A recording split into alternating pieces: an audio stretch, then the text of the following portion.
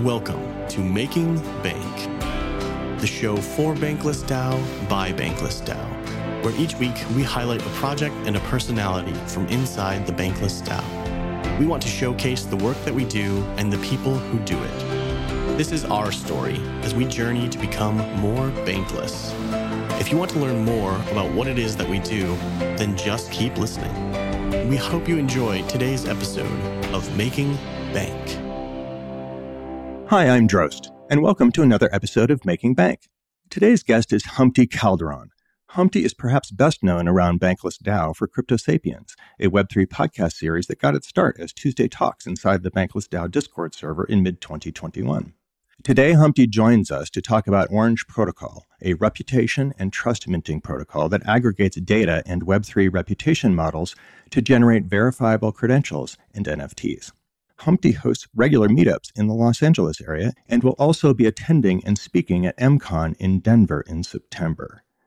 Welcome, Humpty. It is fun to finally have you on Making Bank. Thank you. I'm excited to be here. Really a big fan of what you're doing.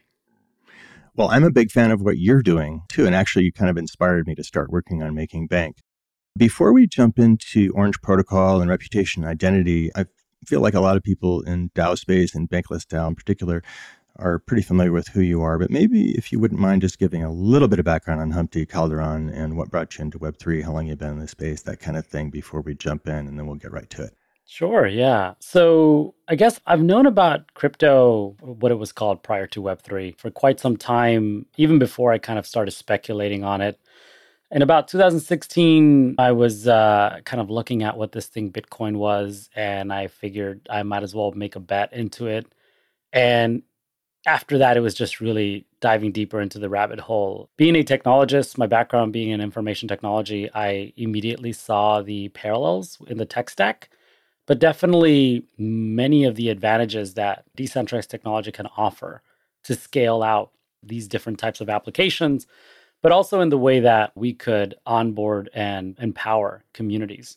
And so around 2018 is when I launched my very first initiative on chain. And it was creating a validator network. So we were going across a variety of delegated proof of stake networks. We were launching nodes, building with community. Of course, this is before DAOs in the way that we know them today. We didn't have the tooling to be able to bring people together and to be able to allow for them to generate yield and earn rewards and just be able to build communities. So a lot of this had to be done from scratch, and we did. And we actually proved out that model in our first blockchain where we launched as a community-powered node, we eventually, in only a couple of months, got over 50% of the delegated stake. So for anybody who knows anything about crypto and staking, anything over 50% is danger ground because someone could potentially... 51% attack. Exactly. So obviously that was never our intention. We didn't do anything with that except for the fact to celebrate that we had actually connected with the community. Our message actually was meaningful to them. So yeah, we continued to do this for several years. And around 2020, towards the end of 2020, I was looking for new challenges, new opportunities. And this kind of topic of decentralized identity and data really was very much emergent then. I would say nowhere close to where it is today in terms of the people talking about it, the number of projects building towards it. And so I joined this project called Ontology because they had been building this technology for longer than many people who were talking about it at that point, and they were connected to some of the more important consortiums that were building out the standards, like the W3C and the DIF. And so I started building with them, and it was also around this time that I started seeing DAOs becoming something interesting to people. I was hosting a regular series on Clubhouse. And in fact, I hosted Bankless DAO, some folks from Bankless DAO on my show on Clubhouse. And it's when I learned about Bankless DAO. And so, as you do, fell deeper down that rabbit hole, joined Bankless DAO, joined many more DAOs. In fact, I think at one point I was in over 100 DAOs.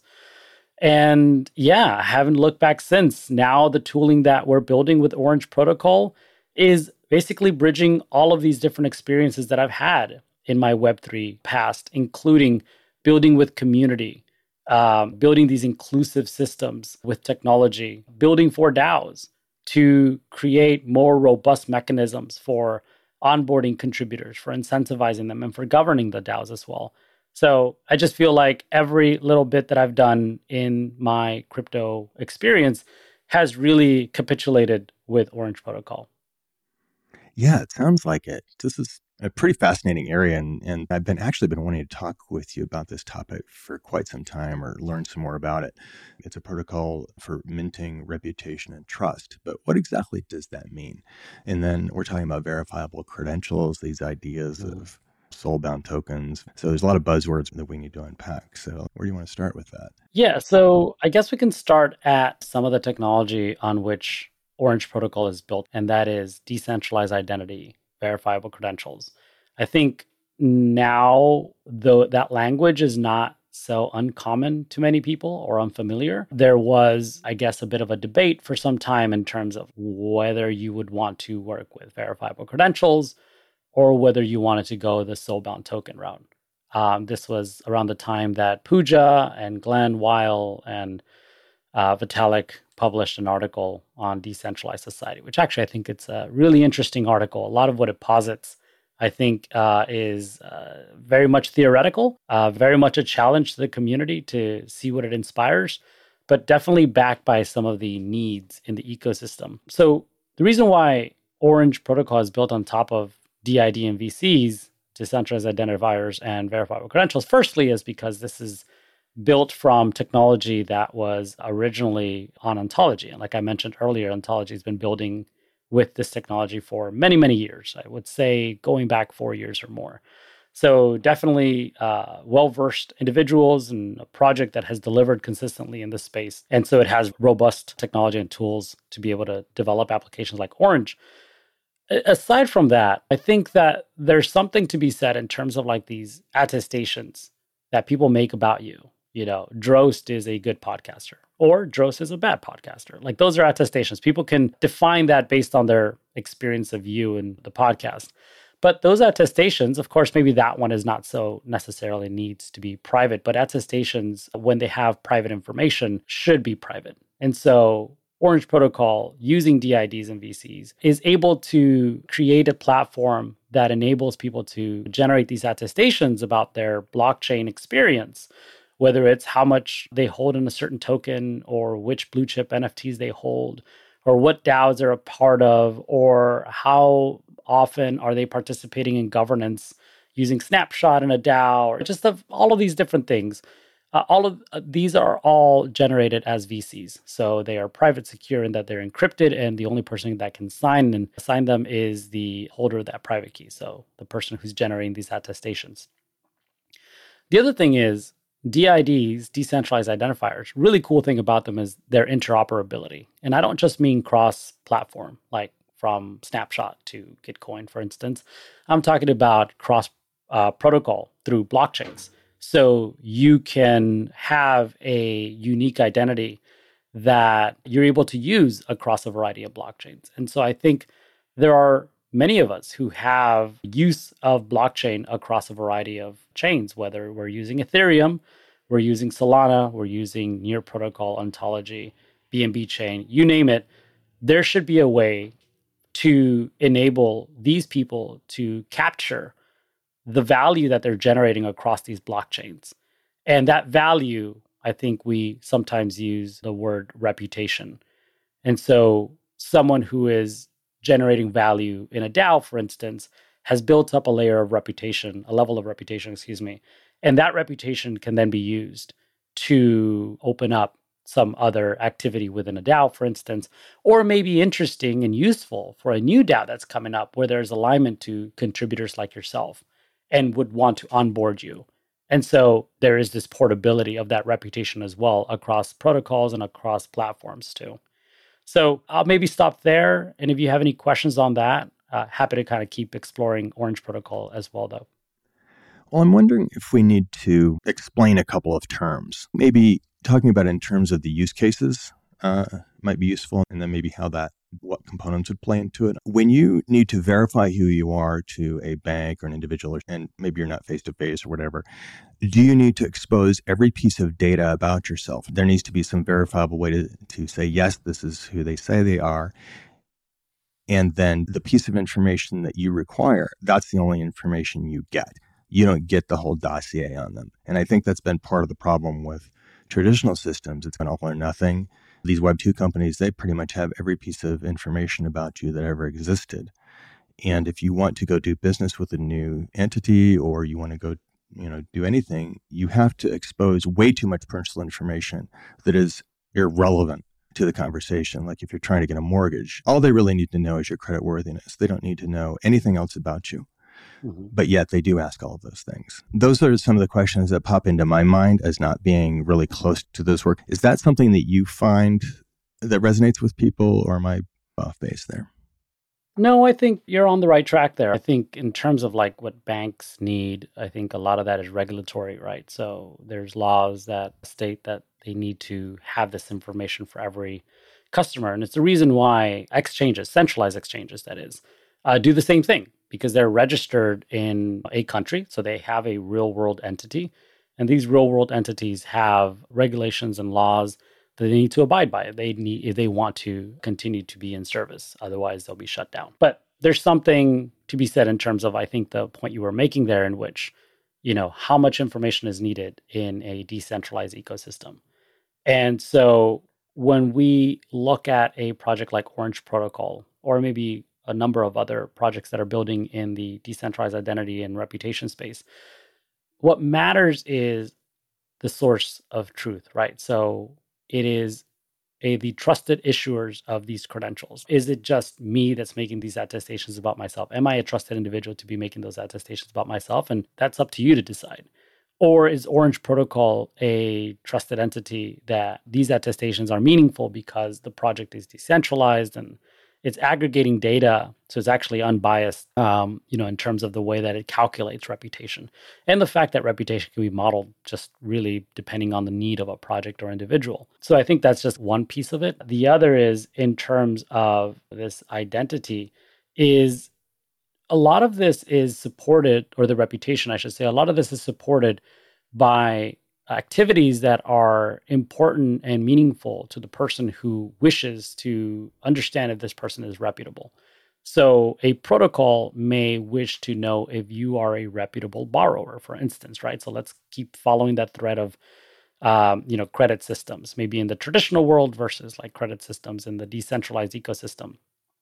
And so the protocol may wish to attest or verify that you are this trusted, reputable individual. And why would they want to do that? Well, currently DeFi is very much over-collateralized. And the purpose for that over-collateralization is, if you default, there should be some way of recouping some of those costs, right? Now, the goal, of course, is to try to replicate the way that credit systems and financial systems work in the traditional space, where if I wanted to buy a house, I certainly don't need to put up double the assets to be able to buy that house. I use my credit to be able to unlock a loan from a bank that then allows me to pay that home over time. That doesn't really exist in decentralized systems today, because there is no trust. There is no credit score that really aggregates that, or is that's trusted enough either. And so I think what we're looking to do, and what Orange can do, but certainly what other DeFi native credit systems can do as well, is define what these models look like for credit worthiness, and then using that to allow someone to under-collateralize that loan, meaning they don't have to put up twice the value of the assets that you're trying to borrow to be able to take that loan and then use those loans in however you see fit, and then paying them back, and then just kind of repeating the cycle. Because you pay them back, your score goes up, and so it opens up better rates and other types of benefits within that protocol. So yeah, that's just some examples, I guess, to try to respond to that question or challenge, I suppose.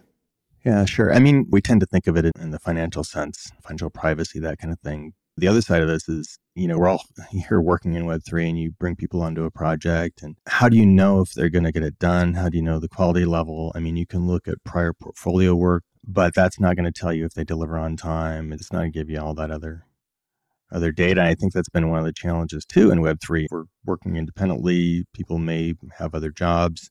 You don't really have a manager. You may or may not have a deadline. You have a set of deliverables. And I know we've had this happen in other places where you think you've got a good team together and see that there's not enough of an incentive there, or maybe they get busy with something else. And there's no way to really know if a person's going to follow through on a project. I mean, you keep your fingers crossed and hope. Mm-hmm. And to me, that's the other piece here is, as you've done work and people working on these projects need and want others to know that, hey, I'm working here, I'm getting this done, I'm delivering, and to be able to carry that reputation with you, especially when you're anon or maybe you're changing handles or whatever. It's like, how do you know that this person actually did that? I mean, we're struggling with that ourselves. Yeah, I think part of the challenge of working in these decentralized ways, right, and sometimes in pseudonymous ways and asynchronous ways as well, is you don't necessarily know who's going to be joining your project and really their reputability and their ability to execute within a particular kind of skill set, or even just in terms of being timely and professional. So I think that the point of this all is we are trying to find better ways to surface that quality or impact contributor to be able to incentivize them. First, onboarding them, making sure that there's some sort of alignment between yourself and them and between your needs and their abilities, and then incentivizing them to contribute. Because I think that there are people who may actually be coming in and don't necessarily have the necessary skill set when they first joined the DAO. But it's just one of these things that the open nature of DAOs allow for people to contribute maybe in ways that they wouldn't have in the traditional workspace. And so this gives them an opportunity to learn something new, to become proficient in some other manner, and eventually become skilled and impactful. And so there's something to be said both in terms of finding those individuals, but it's also something to be said in terms of like signaling these individuals who have gained these skills and wanting to retain them too, right? Because churn is real. I've seen some people tweeting, it's like you should be building more for like quicker onboarding and not necessarily retention. But at the end of the day, I think that as a DAO grows, especially these that are a little bit more maybe product focused or just definitely have a much clearer view in terms of what it is that they're developing, and then they have to deliver something to the community consistently, these individuals would need to retain these top contributors to be able to grow the project and scale in robustness, reputation in itself. And so there should be a way to identify or signal who these individuals have been that have been doing this type of impact contributions, and then being able to incentivize them in ways that are aligned to them, whether that's financial or non-financial. One example is at Orange Protocol, we've been working and talking to the folks over at dWork and Wonderverse to provision their data so that any DAO, regardless of which of the applications they choose to use, can identify those contributors that are consistently generating value to a project, and so that they can themselves within that application also incentivize them through maybe additional bounties or tasks. Whether that is higher remuneration, that really is up to the way that the project or DAO seeks to create value-aligned incentives. I'm a strong believer in that financial incentives aren't necessarily the do-all, end-all. I agree. There should be ways to incentivize people through non-financial incentives. And actually, one of my favorites, aside from governance, obviously, and I think there's still a lot of room to improve governance, is ownership. And so I really like what projects like DAO House are doing, where based on your contributions, you can stake the house token and then be able to kind of generate a quote unquote like stock or something that has a voting power in that organization. And so you kind of are able to move some of these financial incentives into non-financial incentives that both give you ownership into the DAO, but also give you more governance power in the DAO. And so, there's just some things that I'm personally exploring, and certainly how Orange Protocol sees itself fitting into this ecosystem. Yeah, that's really interesting to me too. I agree with you that there's too much emphasis on the financial side of things, and there's so many other components here. I think part of the challenge is the difficulty in measuring this stuff. You may end up spending a bunch of time on something that doesn't then reward you. They take the IP or take all of your hard labor, and then you have nothing to show for it, not even the fact that you did it. There's always those out there that'll take advantage of you, whether it's an employer or whatever. And to be able to tie your activity as you do it, and then regardless of what happens, if, like you said, if it's a portable reputation, it doesn't matter what happens then. You own that. You've done it. You own it. It always stays with you. Yeah, I think you're also touching on something that the folks over at Govern are currently experimenting with, and that is this idea that DAOs are actually not made up of people, but they're made up of contributions. And these contributions are owned by DAO members. So there needs to be some sort of portability of these contributions. And I'm really interested to see how they continue to explore this. And certainly that's another project that we're working with over at Orange Protocol, provisioning that Govern data to be able to build with that to create these reputation models. So briefly, Orange Protocol really functions with these two high-level touch points.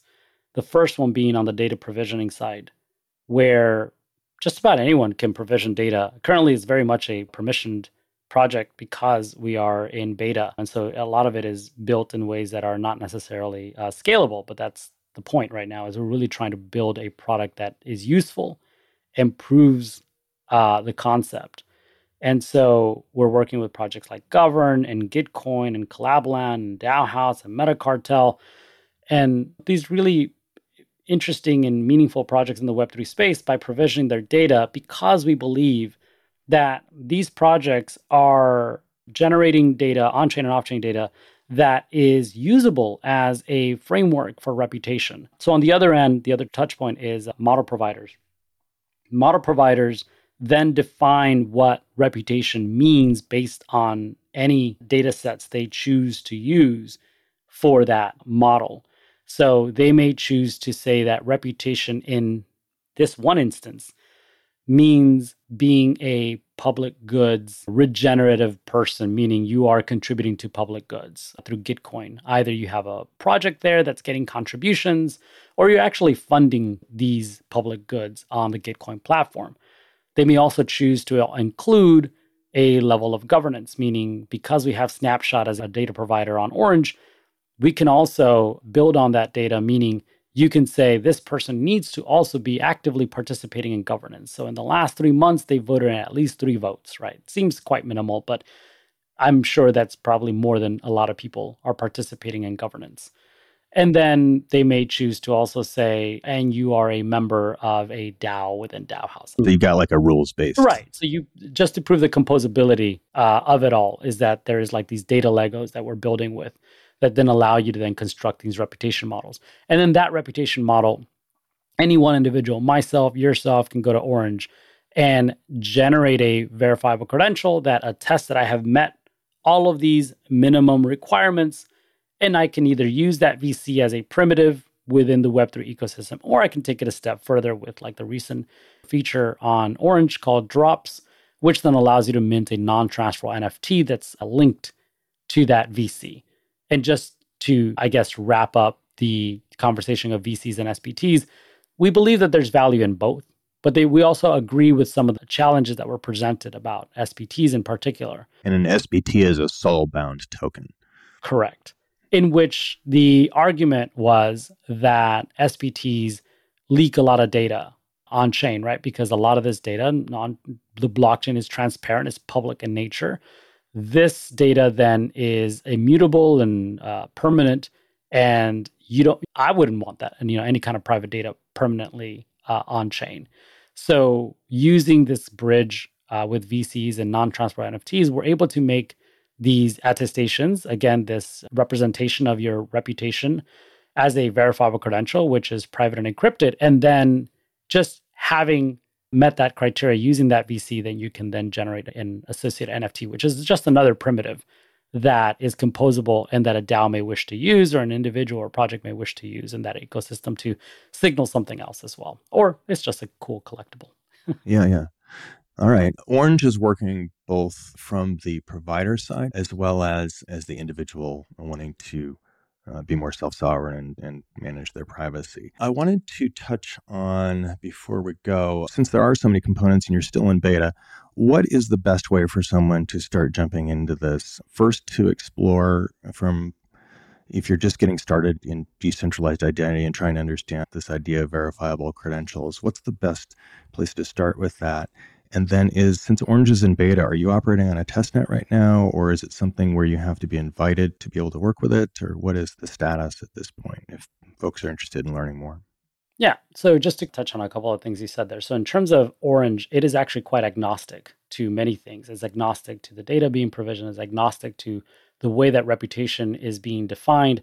And one of the cool things about being agnostic is even the protocols on which we're built, DIDs and VCs, we are currently onboarding other VC data to our platform. One might say, why are you competing against yourself? And we believe that there's value in using and building on these VCs that other projects like Disco and Collabland are building, because we then prove that value of the portability of data and to build reputation.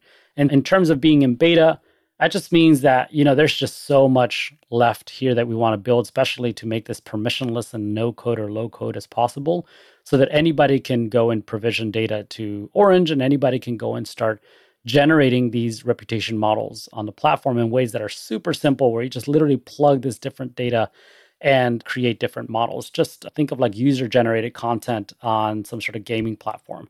That's how we see Orange Protocol continuing to evolve. And again, trying to keep that as permissionless as possible. The permission part currently is for our data and model providers mainly, but anyone can use the platform to generate their verifiable credentials and their reputation as verifiable credentials, or even to go to the drops site. So you go to app.orangeprotocol.io, and you can see that we have a campaign open currently and that we will have another campaign opening up pretty soon. Some of the things that we're doing right now, for instance, we launched on BNB Chain 2 weeks ago, launched on Polygon last week, and we're going to be launching Aave's campaign this week. And heading into MCon, we're going to be launching a campaign with Collabland and Metacartel. So Just a lot of really interesting stuff happening. And each of these kind of in different domains of reputation. The first ones we did on the blockchains themselves were really just social campaigns to attest that you have participated or supported the project by following them on Twitter and joining their Discord and retweeting something. Very simple.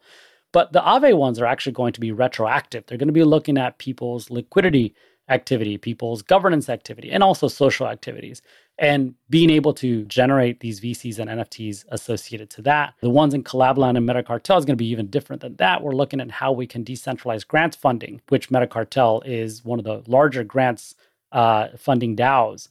And so they're really looking for ways to decentralize and scale this out. And so we're happy to be a part of that. Anybody who wants to learn more, certainly go to our website, orangeprotocol.io. All of our social links are there. We're publishing on Mirror pretty regularly. We're posting on Twitter pretty regularly at Orange Protocol. And we're launching campaigns pretty regularly too on the app. So app.orangeprotocol.io. Awesome.